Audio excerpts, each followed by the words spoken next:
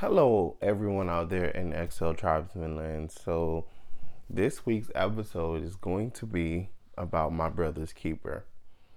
I wrote about this about a year ago in my Food for Thought. Um, and one of the things I consistently keep thinking of is the breakdown of men and why we are the way we are and why we do the things we do. And the one thought that came to my mind is when you think of the plus size woman, right? And you think of her journey, she's come this far in her journey because she has a sisterhood. That's the reason why brands started paying attention to plus size women, because there is power in numbers. And they got together and banded and said, no more of this shit. We will not be served these material. We won't be served these clothes that look like they're made out of tablecloths. We just won't do it. And if you won't listen to us, we just won't buy your shit.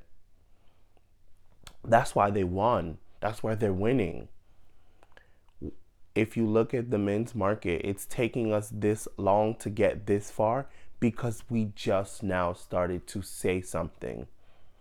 We've been so consumed all of this time trying to portray this outlook that somehow has been projected onto us that we shouldn't care what we look like, or it's not a masculine trait to talk about the way you look, quote unquote, in some vain way. Where I think the very existence of being the best version of yourself is actually caring what you look like, because I think that that presents a larger array of how you actually feel about yourself inside. And so a lot of times I find that men who tend to give themselves a little bit more attention in terms of like what they wear, how they dress, how they carry themselves, usually, obviously there's no foolproof way, but usually do care more about the way they look. They usually are better carers of themselves. So I say all that to say I've been consumed with Own's new TV show. By the way, Own is like killing it in the content space right now. I've been glued to Own for weeks now. And one of the shows that I'm watching is a new show called Love Is, which is actually based off a true story of Michaela Broccoli, which is actually the executive producer for a lot of black TV shows like Girlfriends, Black Lightning, The Game, shows like that, as most recently being Mary Jane. So, so they decide to take a deep dive into their relationship on this show called Love Is, and two of the characters, the main character Nori and the supporting character, his name is Sean, which is actually, I'm sorry, not Nori, said that so wrong. She's actually one of the main characters. Actually, she's actually the girlfriend of the main character, which is actually Yasir. So Yashir and Nori are the main characters. But for this segment in My Brother's Keeper, we're gonna dive into the two guys. So Keith is the best friend of Yasir. Now, in the show so far, we're up to see episode 4. Yasir is completely broken in every way. He's doesn't have it together. He doesn't have a job. He doesn't have a place to stay. He doesn't have any money. But he has something money can't buy. He has humility. He has a sense of pride, even though he has nothing.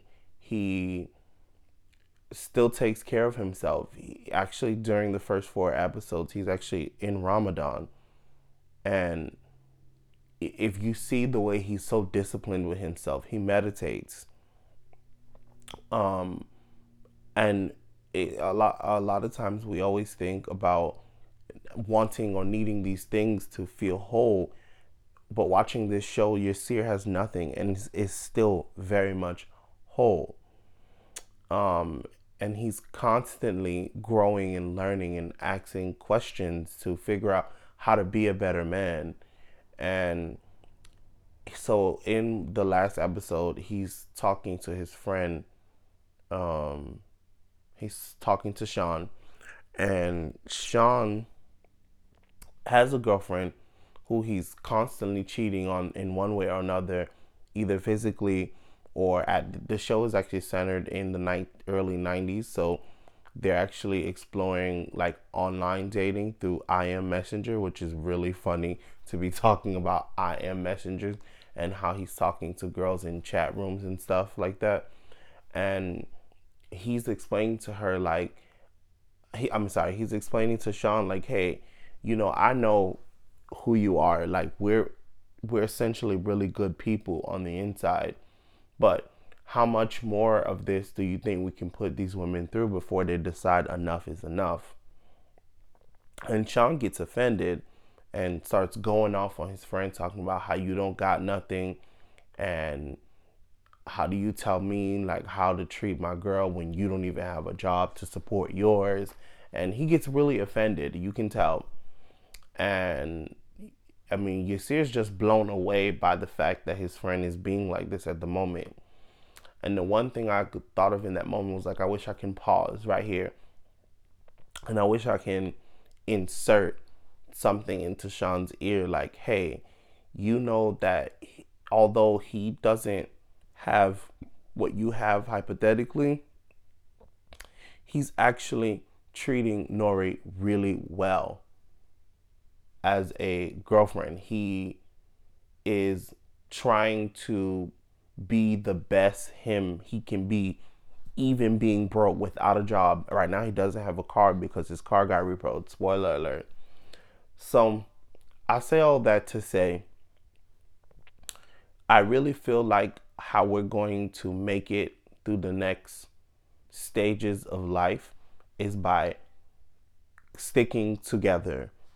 I feel like when men have brotherhoods, they're better husbands, they're better boyfriends, they're better fathers, they're better sons, they're better friends, they're better human beings. And for the latter part of my life, I'm dedicating to that because I learned that had I had that, I'd probably be in a completely different place in my life all around. And so I'm dedicated to creating a world that I didn't see when I was growing up, but one that's very much possible. And so I hope that this episode in some way brings you somewhere closer to where it is you want to be in your life. And don't feel like it's any less of a man to really create that type of community for yourself. No matter what type of guy you are, no matter what phase of life you are, you can always benefit from a brotherhood. So I hope that you take this, you run with it, you apply it to your life, and let's start being better men. Until next time, guys, signing off, XL Tribesman.